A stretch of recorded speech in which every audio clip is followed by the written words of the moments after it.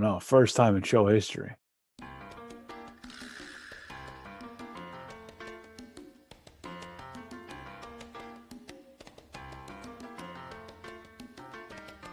Sunday pour. We're back. Monday night. Little AFC West clash in the background. Not sure how you have a weather delay in a dome, but there's speculation as to what kind of dome this is. It's more of like a canopy.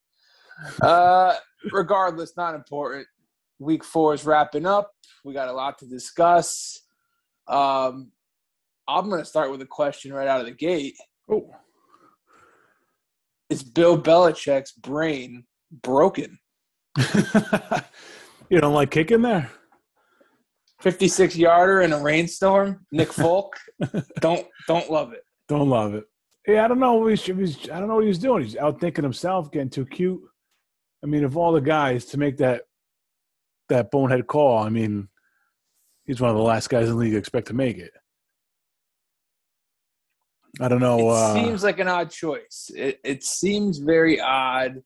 I'll tell you what makes it even worse is not so much the 56-yarder in the pouring rain. It is the fact that if the kick goes in, there's 55 seconds on the clock, and the Bucs have 2 timeouts.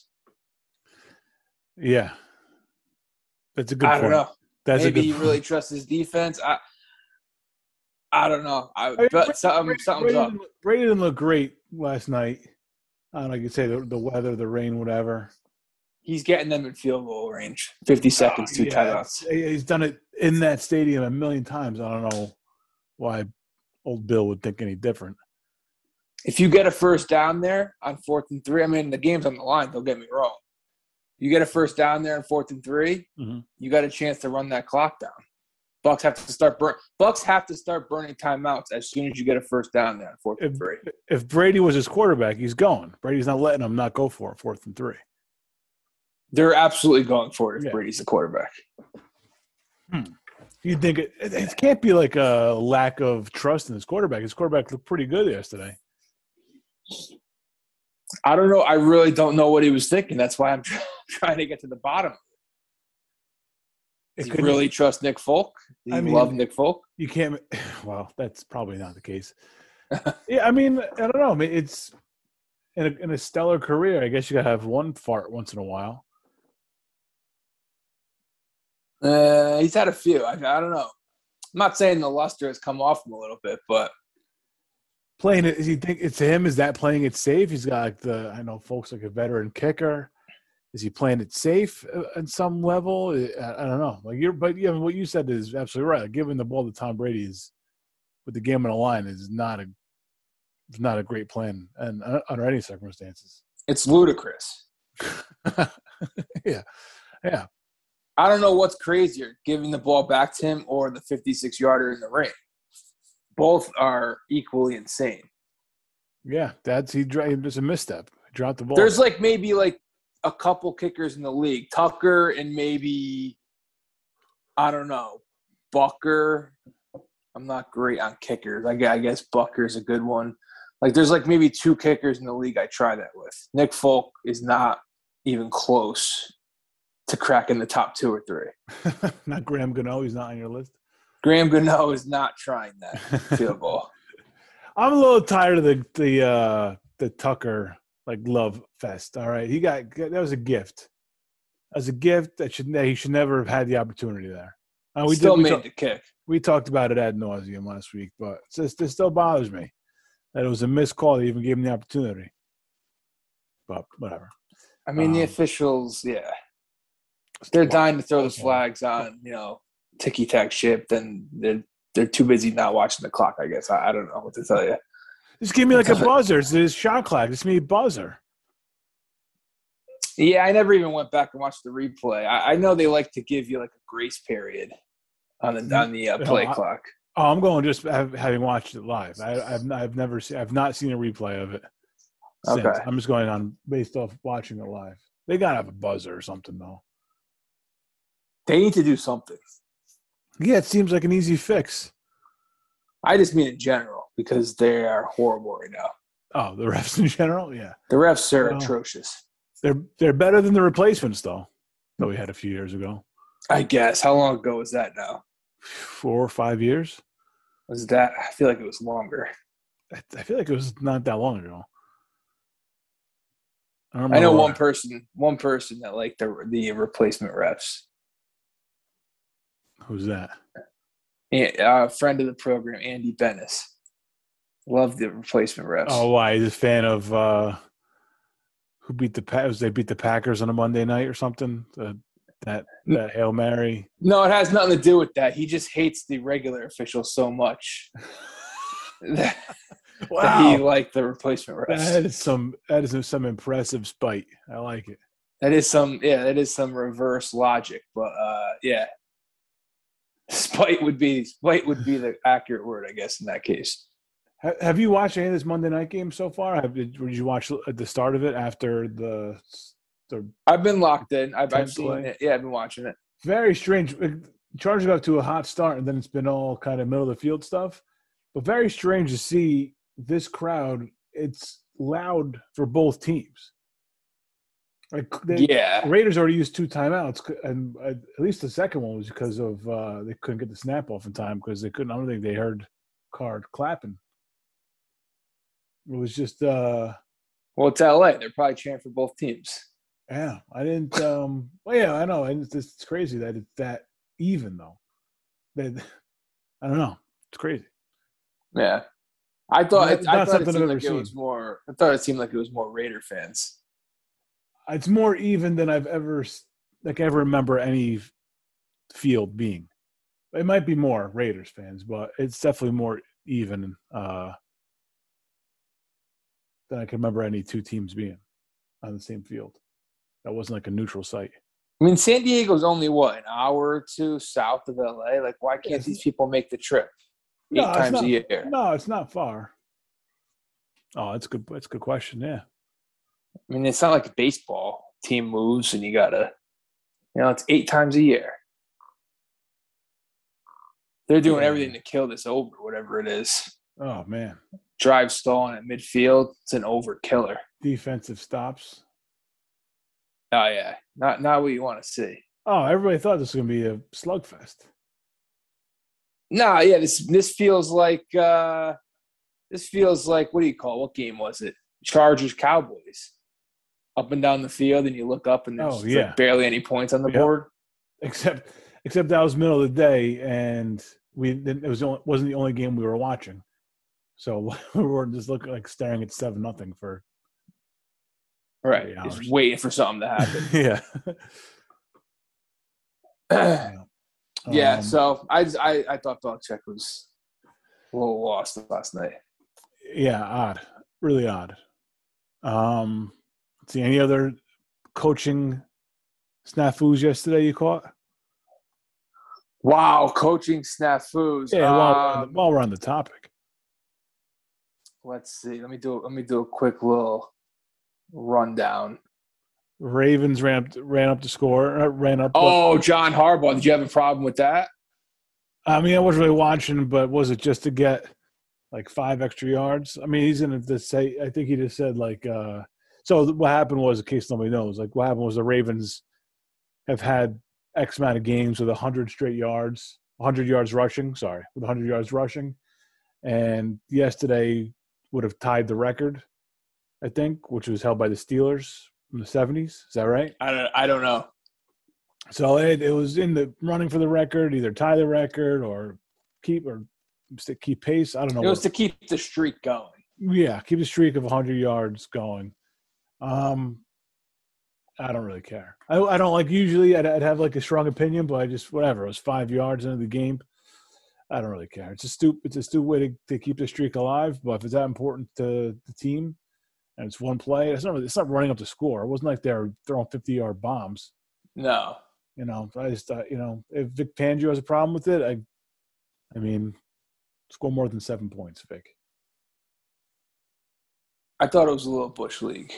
Yeah, it's a little bit, but I mean, not even Bush League as it is just corny. That's the word for it, yeah. But I don't care about corny stuff. If it's gonna be corny, I'm just gonna turn a blind eye to it. Say, all right, you guys are corn dogs. Yeah, And exactly. just remember that when you want to bet the Ravens in the playoffs.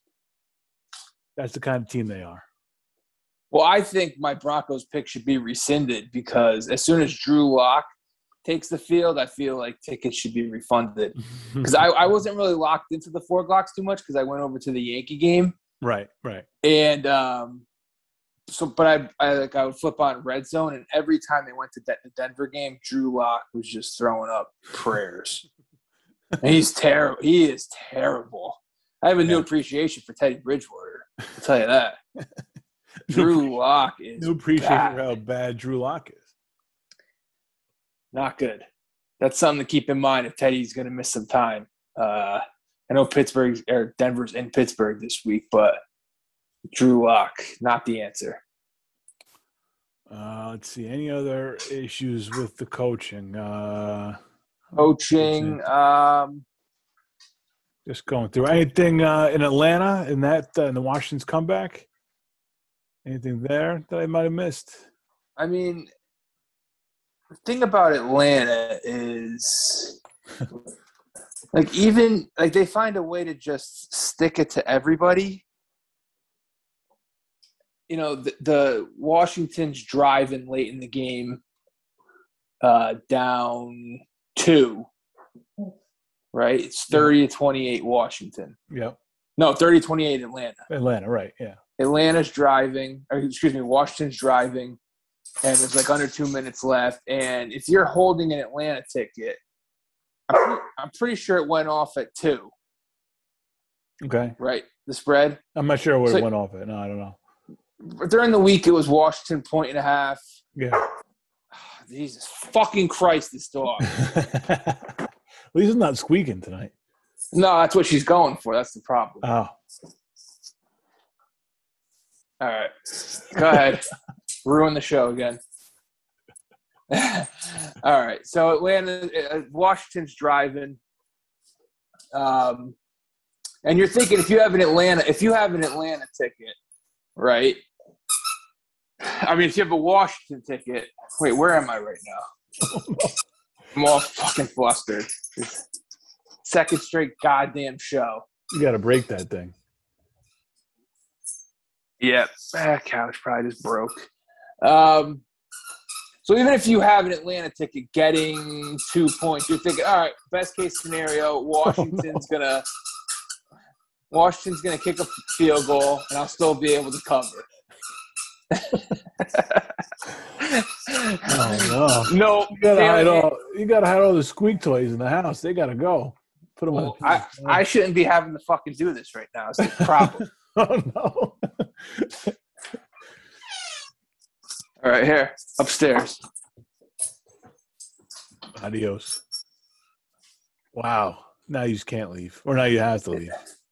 No, she's probably back. Put her in the bathroom.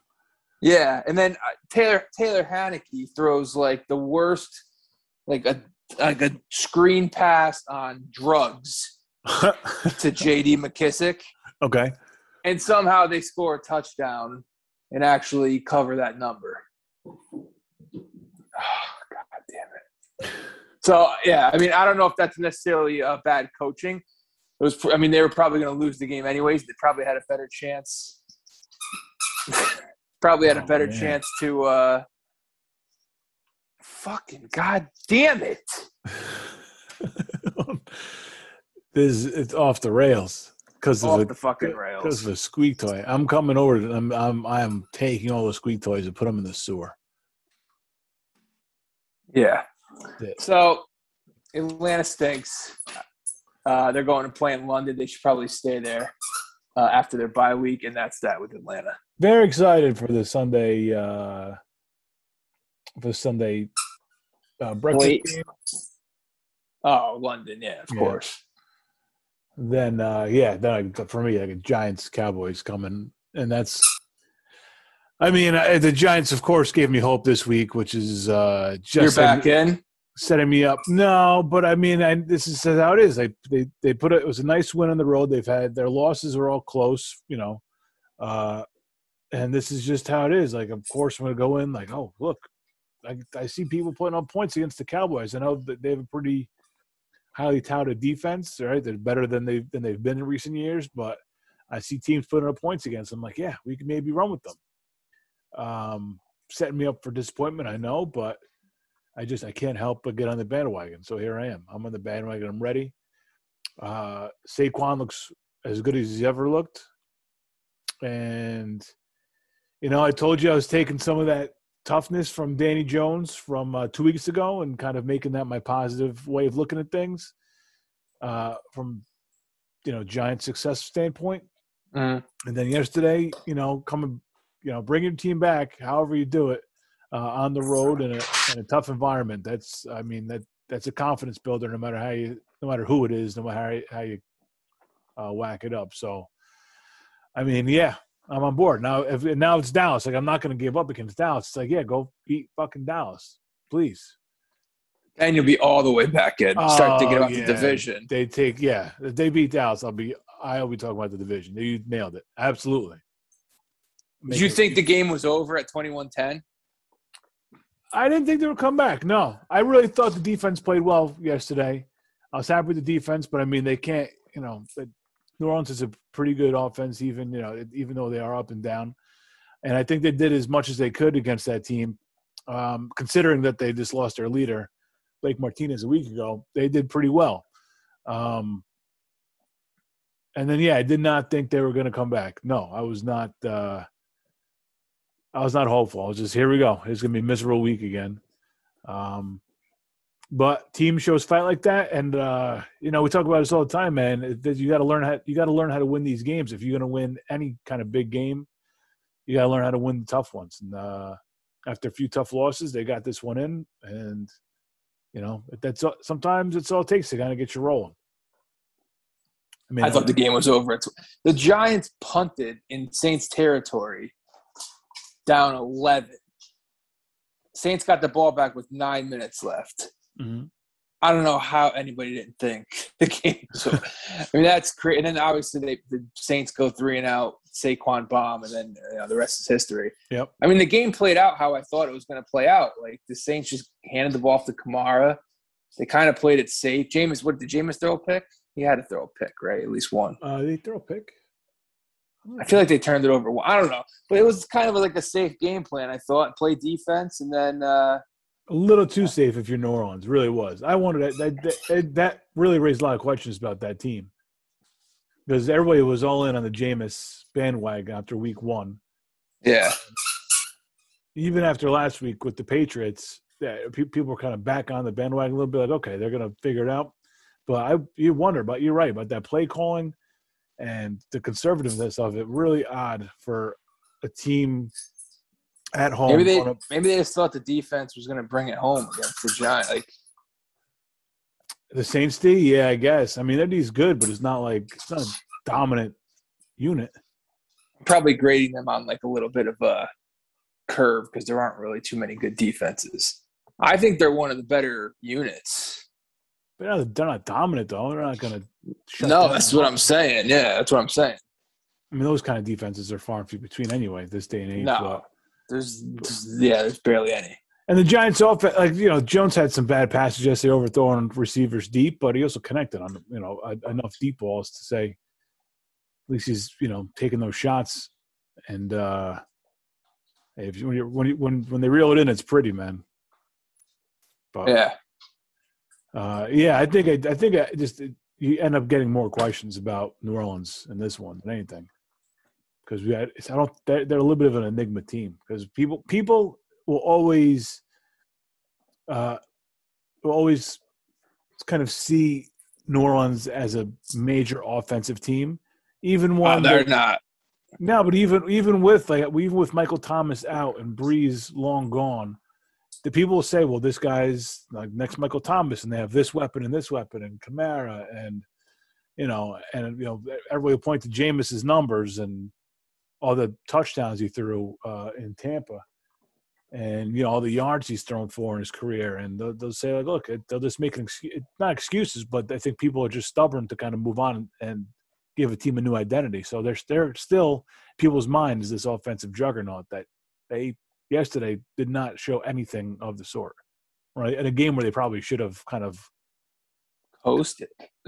What's that? They should have coasted. I thought 21-10.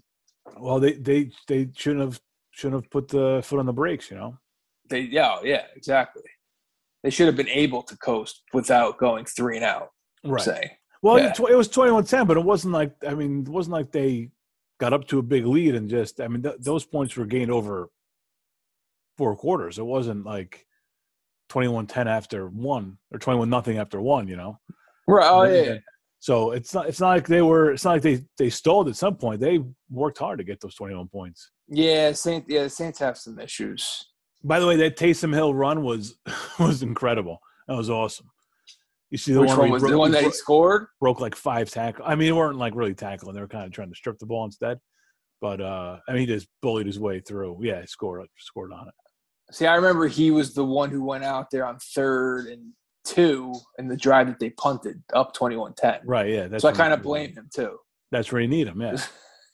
Yep. And the other New York football team, amazingly. Amazingly, yeah. Did you think that Julio Jones and A.J. Brown being out would have mattered at all against the Jets? Well, I mentioned it a little bit in passing on the show on Thursday, but Sunday morning I have a couple eyewitnesses who I was telling that was going to be a big loss, Brown and Julio. Yeah. Because the Titans were a big pick in our what do you call it? King of the Hill pool. Yep. So and my brother had him in a survivor pool. Yeah, I'm with him in that one. You guys picked the Titans? The Jets didn't look like a professional team, man. You had the Bills available and you were saving them. I said you don't save teams. You just go with the best team. There's no saving. I didn't wait a second. Hang on a second. I never uttered the word saving the Bills. I never did that. Oh, sounds like there's some chemistry issues then. No, I got no issues. Me and Jeff have a good thing going. I got no communication issues. No. He said, I'm not. This is gonna sound like I'm pointing fingers, but this is how it happened. He said Tennessee, and I said go with it. That was it. That was the conversation. We've had great success with that. We went deep last year, and the first 3 weeks went seamlessly, and I don't even keep track of what teams we've picked. So maybe I should.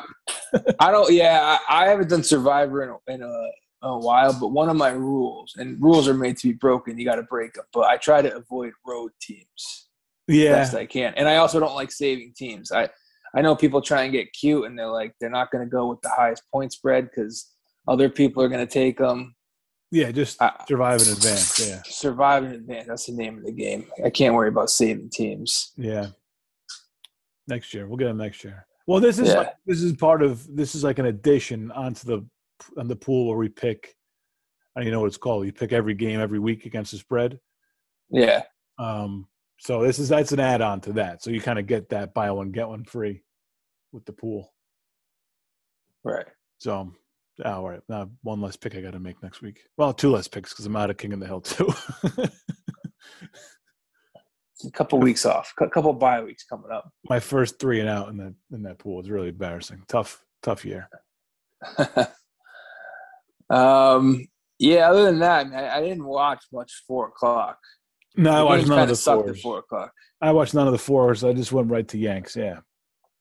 It was a playoff game. It was a heck of a football. It was a heck of a sports Sunday, really. Between 1 o'clock and I was in the Giants game, and then right to the Yanks must-win game, nail biter, and then nightcap with Brady's return to Foxborough. It was a pretty good sports day.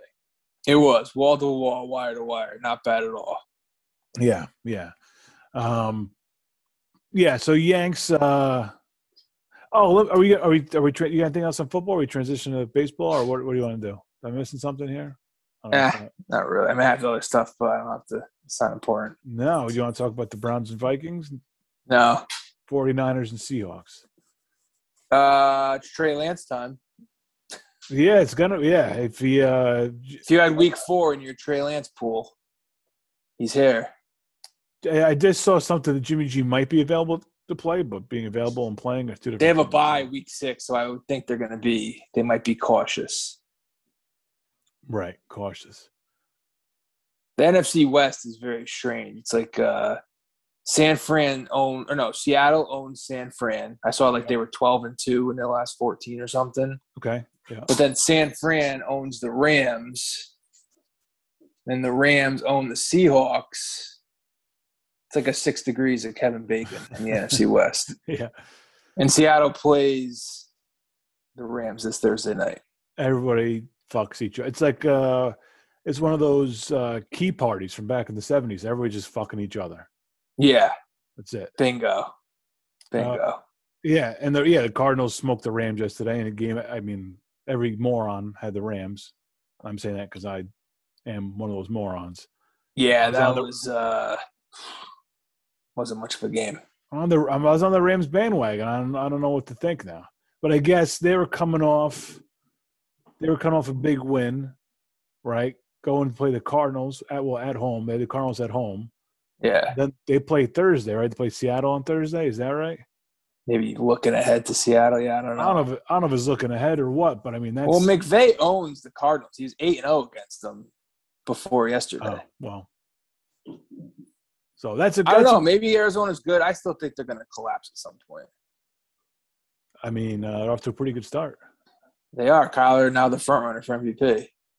Oh yeah, into October. I'd see how far into October that lasts. Yeah. But, who knows? So you think in the long run Rams will finish ahead of the Cardinals?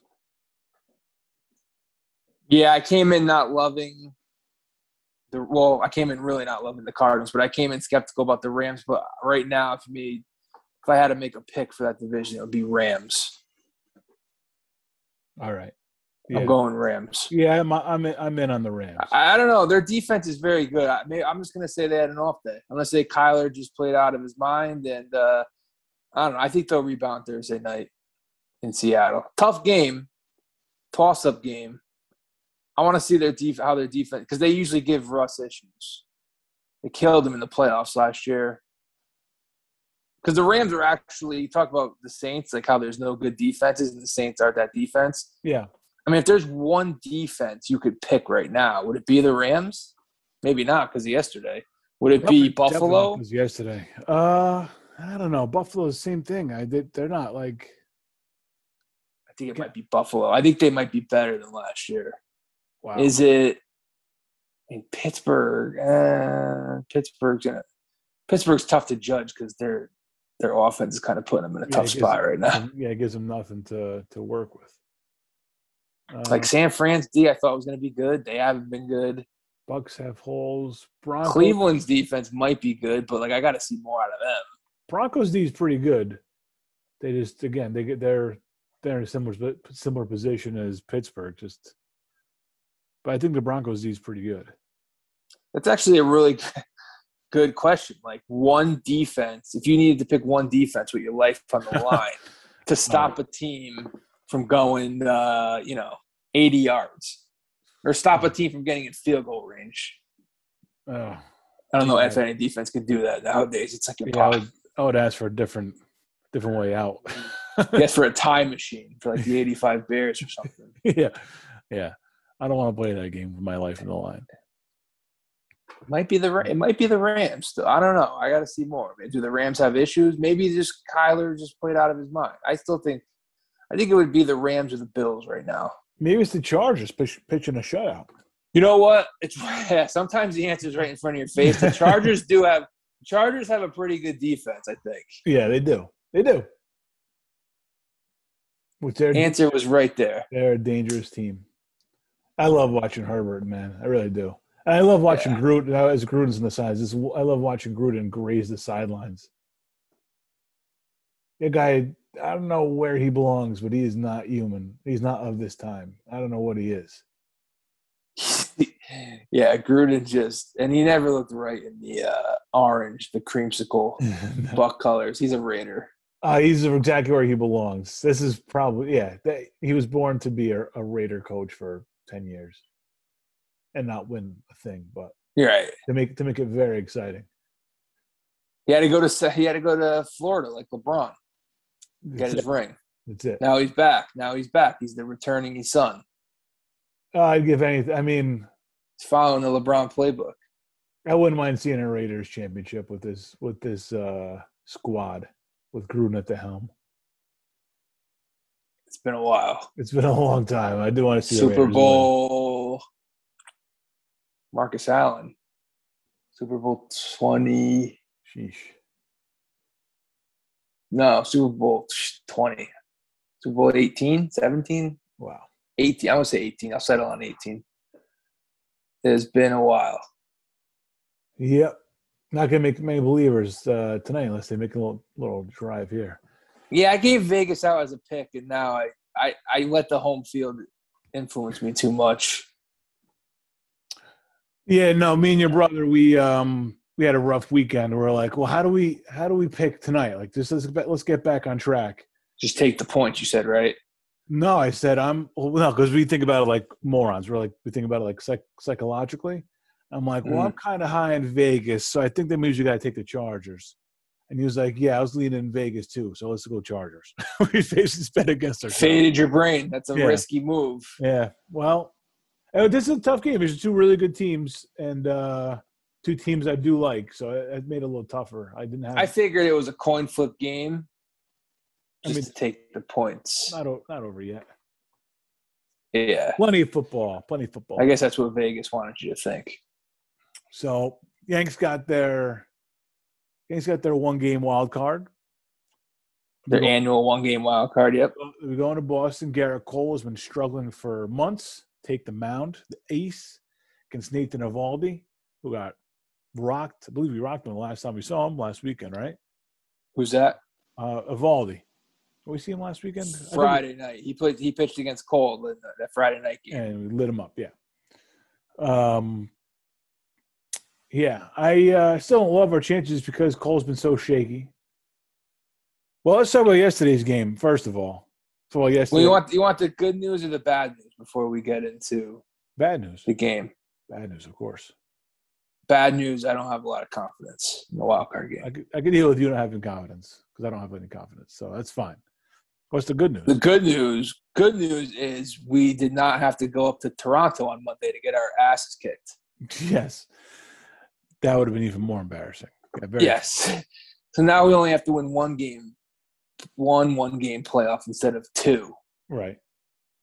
So that's good. That's the good news. Well, three. Well, no, because you would have lost that first one again yesterday. If you lost that one, that would have been the first, and you would have been 0-1 in games you had to win. So that's not good. Yeah. But more bad news, unfortunately. If we pull it out in Fenway tomorrow, I don't know how long I'm gonna enjoy it before I come crashing down to earth and realize that we can't beat Tampa. But yeah, I mean, you know, I'm waiting for the time where we just kick Tampa's ass, and it never seems to come. Yeah, I'm looking for positive signs. The Judge getting on Glaber for not hustling, like, is that a positive sign? Judge getting like game 161, yeah. Yeah. Hey, whatever gets his head, into like that leadership role that team just kind of desperately needs. Yeah. There's one guy in that clubhouse that's outside of Cole. There's not one guy in that clubhouse that has any sort of leadership. And you got to have one guy in the everyday lineup that's, or whatever Boone thinks is appropriately putting them in the lineup. That you got to have one guy that's kind of in a leadership role. I think Judge has been the guy that people have looked for ages, but I don't think he's ever actually taken that role. Not that I've seen. Maybe that's the start of something. Maybe he's sick. Hopefully he's sick of fucking losing in October. And hopefully him and Stan can turn it on. And, Stan, they both had really good years. And I think you got to eat your words a little bit on Judge because his last 2 months were really good. And the reason that they are where they are is pretty much because of Judge and Stanton too. And we both have to have a mea culpa with Stanton, but he has to show us what he's made of now. Now's the time for Stanton to show up. We love it when he has 2 weeks in the regular season where he's dominant and hits bombs, but then 2 weeks after that, he looks like he's never swung a baseball bat in his life, and that's like incredibly mind-boggling to us. Well, it's very symbolic of the team because yeah. Everyone talks about roller coaster ride, up and downs, Jekyll and Hyde. Yeah. I mean, the problem with that is in October you can't really get away with the whole roller coaster thing. You know, a 2-game losing streak in October may as well be 10. You know, it's you kind of have to get hot for the month. And I don't know if this team's capable. I mean, I don't think they're capable. But I mean, obviously you gotta crawl before you can walk, and you gotta win in Fenway tomorrow. What would be your number one worry, Cole? Cole puts us in like a cup. I think Boone's my number one worry. If we're actually put in a position to win, like if Cole does his job and the offense does his job, then then it's just Boone who can kind of snatch victory first. Whatever. What's the thing? Snatch victory. Victory from the jaws of defeat. Snatch defeat from the victory. Yeah. Yeah. A lot of snatching. See, I put Cole number one because I feel like Cole's performance it's like a trickle down effect. Sure. If Cole goes out there and can only give us 4 innings, 5 innings, the worse Cole is, the more Boone has to manage. Yeah. Yeah. If Cole just goes out there and takes the ball and gives you 7 innings, Boone doesn't have to do as much. That's true. So I think that's why Cole's my number one worry, because it's a trickle down Ponzi scheme. Cole, it's a scheme where we the Yankee fan gets fucked because Cole gives us 3-4 innings and gives up a few runs. Then you have the Wandy Peraltas and the Severinos and the like that. You don't want Boone. You don't want Boone to start managing in like the 4th inning. You're not getting out of that game alive. No. So Boone versus Cole would be like Cole number one, and then the managing mismatch of Boone versus Cole would be number 2. Then number 3 would just be like they do the thing where they grip the bats too tight and they get down early and they press against the Valdi, and you look up and he's got like a 2-hitter going in the 7th. It drives me nuts because even yesterday, you could see when with runners on 2nd and 3rd and Judge up, he took a hack at a pitch like he was trying to crush it. I mean, eventually the last part of his at bat, it was just kind of poking the other way, kind of found the right place. He didn't feel like he waited enough time to score. Yeah. You don't have to swing from your heels that position. That's something that you see the best ball players, they never do that. The ball players that you want up in that position, they never do that. Situational hitting. Do you think in a big game that meant something for Tampa, Cash walks Judge there? Hey, I was thinking about that. I don't know. I'm not I have sure. a theory. What's your theory? As I kind of mull over the question. My theory is, I don't know what Kittredge's history is. All these Nick Anderson, like all these guys blend together on Tampa. They're all the same guy. Peter Fairbanks. They're all the same clone. Peter Fairbanks stands alone. You got the eyes there. Yeah. So I don't know what Kittredge's history is with Judge. He could have faced him 1 time, 50 times. I think Cash looked at it as, you know what? Kittredge is one of my A relievers. He may be having to face Judge and, a lot bigger at-bats coming up in October. Let me see what he has against them in this spot right now. That's almost like a dress rehearsal. And him, Cash knowing in the back of his mind, if we lose here, who the fuck cares? We're the number 1 overall seed. Not the end of the world. Yeah. So it's almost like a measuring stick for Kittredge. Could be. He was able to kind of like mess around a little bit, knowing that the game didn't mean anything. Yeah, I can see that. Maybe he wanted to let the Yankees in. Maybe he finally came around like, this team can't even score a run against us. They've scored 5 runs in 3 games. Like, maybe we should try and get them into the playoffs. We're better off with them in the playoffs. Yeah, we don't want to see Toronto. That's a possibility. So I think that's what in that same, if that same exact situation comes up, let's say like in the ALDS, same exact situation, 0-0, 2nd and 3rd, 1 out, Judge coming up. There's no way he's not walking Judge and setting up Stanton for a double play. If he hits a ground ball, it's an easy, 6-4-3. Yeah. I think he just knew he didn't need the game, and not that he was trying to lose. I think he just wanted to see Kittredge face Judge. That's fair. That's a possibility. Just kind of seeing what you got. Yeah, Not it's like sho- a scouting. not It's sh- like a scouting report. and also not showing your cards too much. Not showing your hand. Just kind of letting the game play out rather than getting strategic about it. Yeah. Same thing happened. I don't know. So it happens again in a week. Yanks don't know what to expect or what's coming. So it could be something along those lines. Yeah. Little gamesmanship. That's all. That's all it was. Yeah. Do you have a prediction for the lineup? Prediction? I have a lineup written down. Oh, I don't have a prediction. I mean, I do have a lineup, but all right. I think Gleyber is going to be leading off. I think they like that. Gleyber will be batting 1. At second base. At second, yes. Yeah. Rizzo at first. Yep. Judge and right. Yep. Stanton, DH. 4 for 4. Gallo, left. Mm-hmm. Let's see. This is where Gio. Oh, wait a second. Will Gio be playing third? I think that's the only debate right now. Okay. If you go Gio at short, Odor at third, or Gio at third, Velasquez at short. It's going to be weighted short if they do it that way. I disagree with that. You don't think? I mean, that's why I don't want it. No, that's what I'm saying. I'm not saying I disagree. I would not want that. So the bottom 4 would be Gio, Gardy, Higashioka, Velasquez, or Gio, Gardner, Higgy, Odor. Yeah.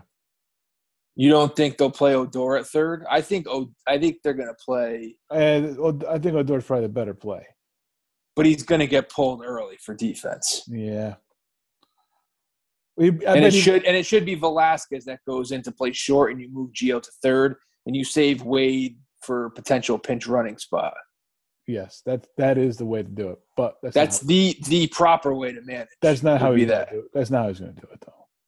You think he'll put Wade in it? That to me is just that makes no sense. He's done it. He's done it. You don't need to guess. You have to change your heart from the past 162 games. And then you're burning your yesterday was the way you used Tyler Wade.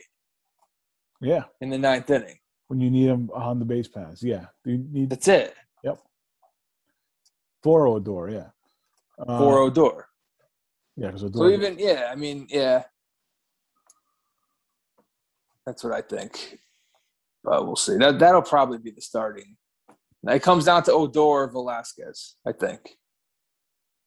Is Velasquez on the roster right now? He is, right? He was. Yeah, they brought him up Saturday? This weekend, yeah.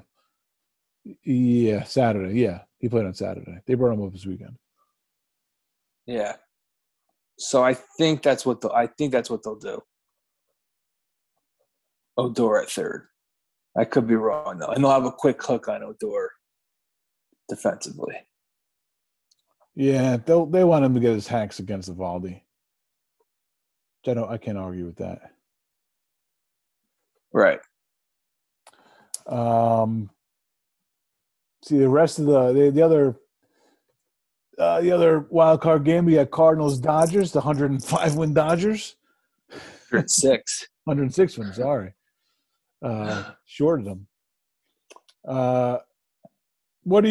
I mean, I know everybody's going to have an opinion on 106 win Dodgers playing the Cardinals. In a 1-game playoff. What is your feeling on all that? 10. First of all, nobody had the format. Yeah, exactly. Nobody had the Giants winning 90 games this season. Crazy. And they had a hell of a season.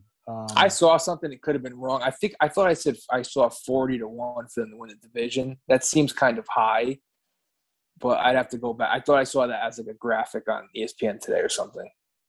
It's not or MLB Network. It's not that crazy. I mean, true, because the Dodgers are probably huge favorites, and the Padres were right behind them. Yeah, it's not that crazy. And all right, and the Giants had. I mean, nobody had any kind of belief in the Giants at all. So, all right. So the whole 106-win team versus a 90-win team, however many the Cardinals won. So in the American League, it's easy because the Red Sox and Yankees have no gripe because under the old format, they would still be playing this game because they finished with the same record. Right. So this game would be happening regardless. So I don't want to hear any Yankee or Red Sox fan cry about best of three. No. I don't want it to go to best of three, by the way, either. I think there's already enough of a break between the final day of the regular season to when the division series starts. Mm-hmm. There's already plenty of time. The fact that like the Braves and Brewers have to wait till Friday, that's a long time for a game of baseball. You know, baseball is such a rhythm game. Yep. So the only way to fix it would be get rid of divisions and just do like NBA style kind of, even though NBA technically has divisions, nobody actually follows the divisions in NBA. Like do 15 teams, and I guess you have to get rid of the unbalanced schedule and just do top 5 teams. Top 3 get a bye to the division series, and then 4 versus 5 play each other in the wild card game. And I'll tell you who it's also unfair to is the Giants. I mean, the Brewers get to play the Braves. Yeah. And the Giants could be looking at Scherzer and Buehler, Yeah. games 1 and 2. I'm not sure how to fix it. No, it's not doing a best of 3 though. I'll tell you that. No. You had hit the nail on the head. You got to abolish divisions at this point and just do National League, American League. That's it. If you're going to do this, there's all this wild card shit. That's what it has to be. It's not as much. What do you think about the top team, like the Giants, getting to pick their opponent, like after the wild card game? So let's say the Cardinals win. They could pick either the Cardinals or Braves. Or I guess technically they'd be able to pick Brewers too. Because did you see what would have happened if there was a 4-way tie? Right. Then you could pick – right. So the top team could pick either where they played or who they played, right? So the Red Sox had first pick and they picked home, I think. Yeah. And then Toronto had second pick, and I forget. They picked home. Right, and then the Yankees had third pick, and they picked the Red Sox. Yeah. So that does add like a little bit of a wrinkle. Like I wonder if the Giants should be able to pick their opponent, and Tampa should be able to pick theirs. I mean, it really should just be record. Just go by record. Best record. So you think Dodgers win Wednesday, the Giants should open up with Atlanta. Right, and the Brewers. And it should be Dodgers-Brewers. Yeah. Oh, yeah. And do you think the Dodgers should get home field in that series? I don't think a wild card team could get. No, I guess not. No, they wouldn't. I mean, that's in the current format. No, I'm trying to think if the Dodgers went to the World Series and played, say, like the White Sox. I think technically don't the White Sox get home field because they're a division winner? I'm not sure if a wild card team can get home field in a series unless it's against another wild card team. I don't know. Yeah, I don't know how it works. Who won the All-Star game this year? We don't do that anymore. Yeah, I don't know. But right, and if let's say it's Dodgers Braves in the LCS, the Dodgers would be on the road, even though they won like 20-something more games than the Braves. That's incredible. So, yeah, I mean, it's a flawed system. And this is the first time the Dodgers and Giants have met in the playoffs, or it would be if the Dodgers get by the Cardinals? I think technically because 1951, the Bobby Thompson game was technically one game, game 163. Yeah, well, yeah. Right, which is technically what these wild card games are. They're fucking play-ins. I don't call them play. It's not a playoff game. The Yankees get bounced. They didn't get in the playoffs. As far as I'm concerned either, yeah. Yeah. He's going to say it on the field. It's going to say, 2021 playoffs or whatever the fuck, but we know it's not really there. Playing. It's a playing. Yeah. So yeah, Cardinals, Dodgers. I mean, the Dodgers deserve to be favored. They have Scherzer going, right? Scherzer pitching. Is Scherzer Wainwright? Is that what's going on? I think it's Scherzer Wainwright. Yeah. Incredible. No Muncy. Yeah. You saw what happened to him, hyperextended arm. Mm-hmm. I think listen, I'm not going to tell Pete. I don't know if I'm going to go out on a limb and say the Cardinals are going to win, but I've seen the Dodgers favored by a decent amount. I've seen them as high as like minus 225. I'd say the Cardinals are a live dog in this game, and the value bet would be the Cardinals. Doesn't mean they're going to win, but Wainwright, they have a little – the Cardinals just have a they have like a pedigree. There's certain teams that just – it's like it's in the fabric. It's in the DNA. The Cardinals are kind of one of those teams. And Scherzer can get hit, too. Scherzer can dominate. Scherzer, he can get that long ball. Yep. He's susceptible. As good as he is, and he's one of the best, he is susceptible. And Wainwright's not, don't sleep on Wainwright. Wainwright can go out there and give you 7 innings. Like he's a workhorse, 39 years old, but he'll go out there 120. He's done it in the regular season. He's one of the few guys, actually, just I know from fantasy, who has actually pitched a couple complete games this year. Yeah. So they're gonna ride. They're not gonna. I don't think like Schilt, is that his name? Mike Schilt, whatever the fuck his name is. Glasses. I don't think he's gonna run to his bullpen if Wainwright's pitching. A 2-hitter like in the 6th inning. I think he's gonna ride him for as long as he can, especially because the Cardinals have some issues in that pen. Like that dude Reyes, who was their closer, like they rode him as the closer way too long this year. I think they have like Gallegos closing games now. So they're gonna it's not gonna be like a Boone situation or Cash with the Rays like running to the pen. They're gonna do everything they can to keep Wainwright in the game, as opposed to do everything they can to get him out. For sure. So I think the Cardinals are the live dog, but 7-3 Dodgers is very likely also. So yeah, I give the Cardinals a shot though. I mean, no one's been hotter, right? Do you know who was the only 20-game winner in baseball this year? Was it Urias? It was, yeah. Yep. 20 on the dot? Urias, yeah, 20-3. Wow. You know who the second in wins was? Second in wins. Well, can't be DeGrom because I'm not sure he has 20 in his career. 0.61 ERA. Is 19 the number? No. The number is 17. Is it Wainwright? Yeah, it's Wainwright. Yeah, that makes sense. Wainwright had a nice year. Yeah. Yeah, I'm sure you may be seeing Julio Urias in tomorrow's game or Wednesday's game. Right? I mean, all hands on deck. They have that's where he started out, kind of coming out of the pen, right? That was always his thing. Well, then I think he closed out the World Series last year. Oh, that sounds about right. Yeah. Yep. Yeah. So, yeah, different. Well, I'm not sitting here talking wax poetic about the old days, but one 20-game winner. It's odd. Yeah. Well, yeah. I mean, you may see more 20-game winners in the future if they get rid of the 5 innings rule, which I think is coming.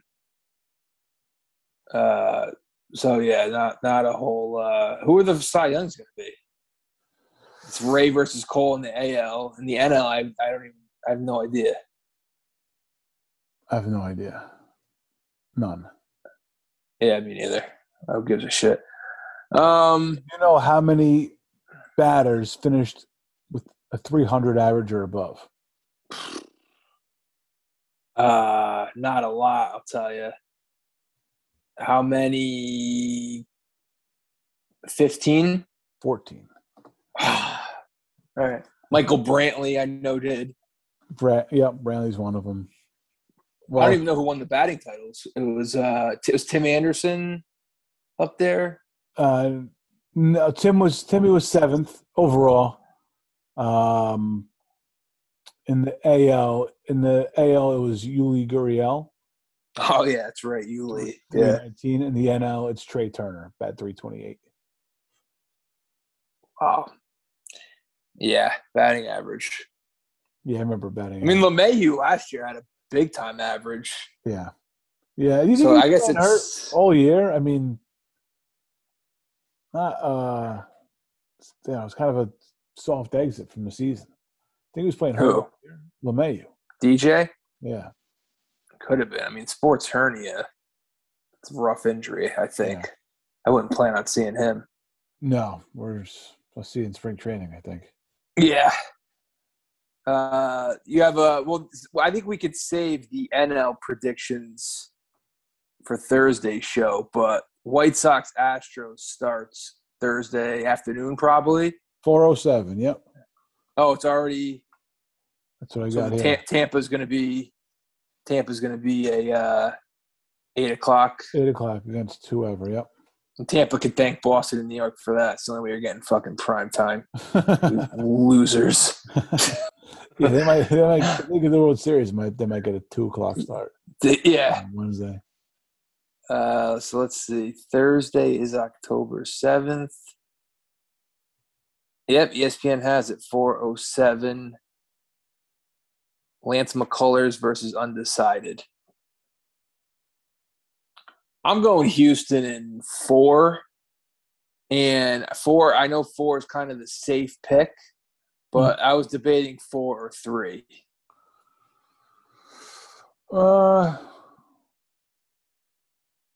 This is the thing about the White Sox. Are they the Twins? Did they win just a shitty division?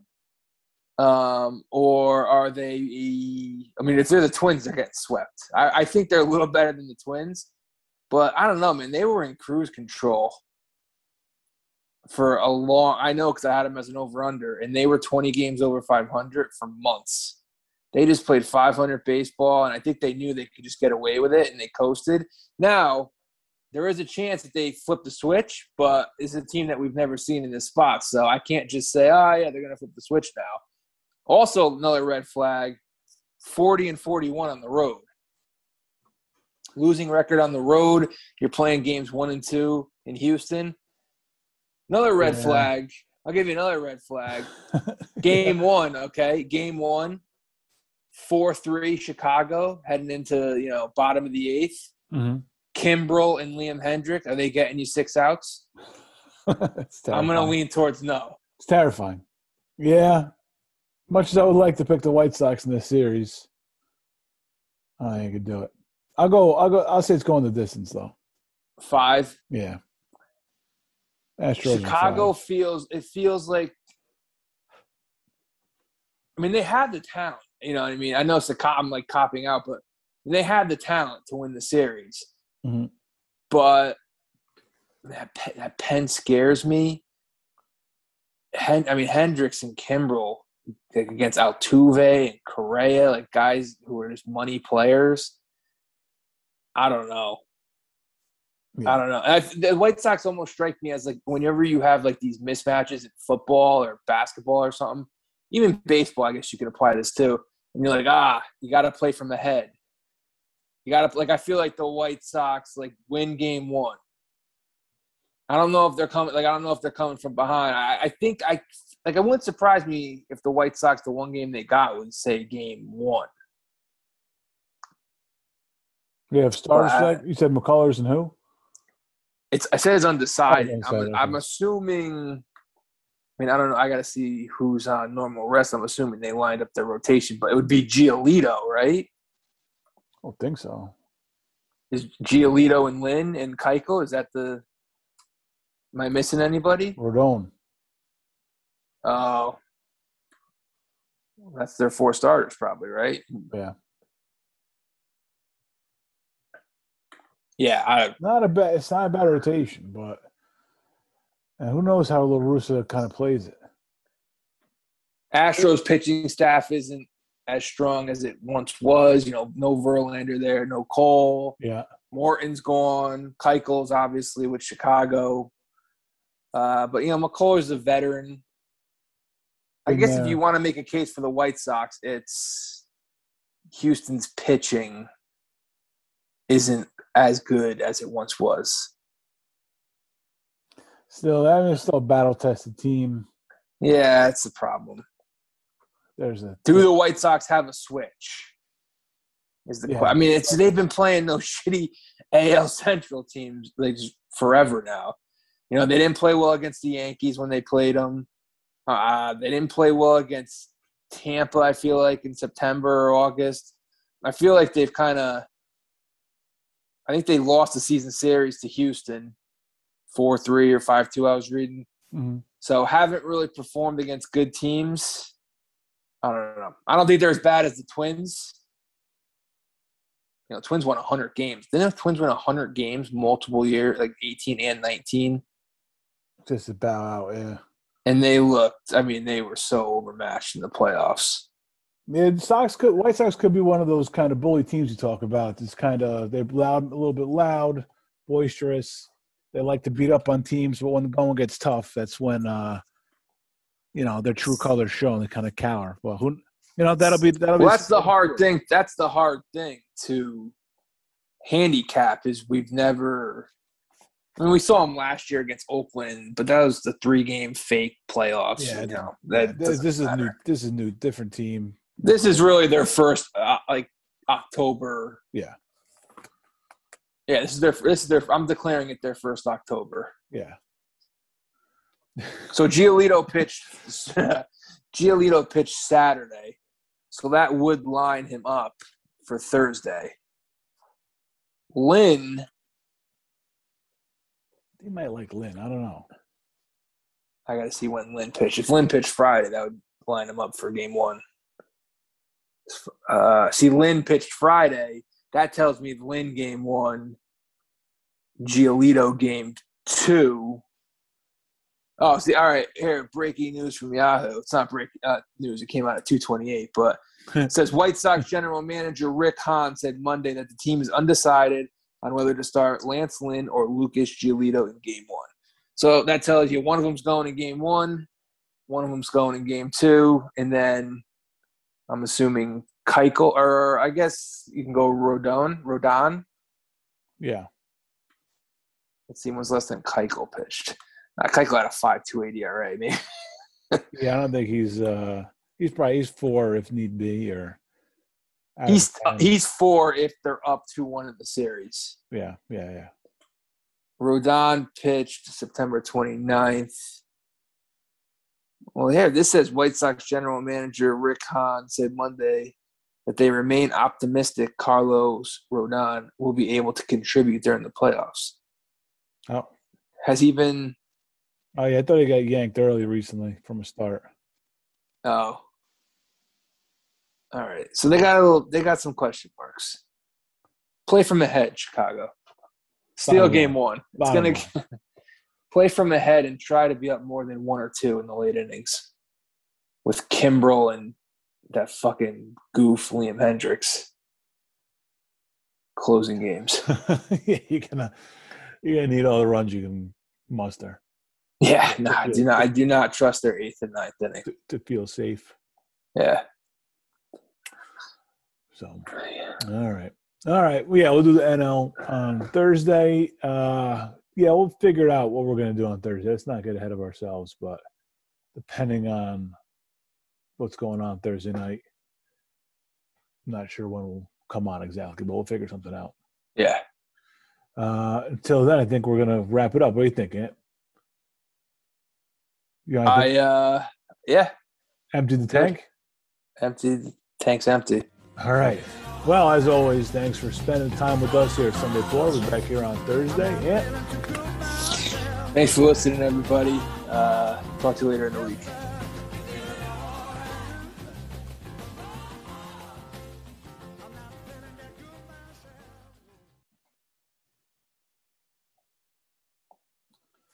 All right. Well, we'll just say from this point on, there's spoiler alert. Yeah, this is just a warning. Spoiler alert, you dork. Warning. We will be talking about the Sopranos movie that came out on Friday. So if you don't want to hear about it, don't want to hear plot points and all that kind of shit, now's the time. Shut us off. Come back. Go watch the movie. Come back, and then you can listen to us then. We'll be here. It's a time capsule. Yeah, absolutely. Until one of us makes it big, then we wipe everything clean. So We're gonna have to do some cleaning, some we scrubbing. can't be canceled in retrospect or whatever. Yeah, so I watched it Friday. Took the day off from work on Friday. What to see 11 a.m. showing, and I did watch it again on Saturday night for a second time around. Yeah, so I was similar. I watched it Friday night at home at about midnight after I'd gotten back from watching Sebastian at the casino. Nice job by Sebastian. Opener was very funny too. A guy named Pat McCann. Shout out to him because he was really solid. 15 minutes. Nice. So I watched it late night Friday, and then it was late, so I had to go back and do it again Saturday a little bit earlier. Like this was like a more of a 9:30, 10 o'clock start time. So we talked about it in between viewings a little bit on Saturday. Yeah. Where do you stand now after the second viewing? I know you weren't as high on it the first time. Have you wavered at all? No, I softened a little bit. Like I didn't hate it as much, but I mean, there's some parts about it that are just atrocious. I didn't love the story. To me, the whole movie was a mess. They didn't know what they wanted to do with Tony, with Dickie. They didn't commit to to me, they didn't commit to it being a Dickie story, even though they tried to, and then they wanted to weave in the Tony stuff. But I mean, we saw Tony and Dickie together all of 3 times when he was a kid and twice when he was older, like an older kid. And then, this is a guy who lives in Sopranos lore, Dickie Moltisanti, that is. And I really don't think they gave him a fair turn as a character. I really don't. I didn't love the actor either. Second time around, that was the one thing that kind of stuck out to me. It didn't stick out the first time. Or one of the things that did was that I really didn't think he did a great job. I didn't love the actor. He didn't bring the character to life for you. No, he didn't. I also didn't like how they used the Sopranos world. I thought that going in, we talked about expectations, you and me did the other day. And what I expected going in was not a Sopranos movie. I expected it to be of that world, of course, but I expected to have whiffs of Soprano stuff. This movie could not leave alone the show at all. It was there constantly from the first time. Well, the first time we meet Dickie, I think it's when he picks up his father at the boat. Then the next time we see him, he's chasing down somebody, and he pulls up in his car, and he says to the guy, a guy tells him to go fuck himself. He's like, "Who the fuck are you?" And he's like, "I'm the guy who took somebody's eye out for talking like that," which is a story that they tell in The Sopranos. Jilly Ruffalo. Right. So he said, "Yeah, so you know it." But from that point on, they could not let go of the references to the show. It was egregious how many times they referenced things in the show. I mean, whether it was Uncle Junior saying the varsity athlete thing, or the sisters, or just cursing sisters cunt.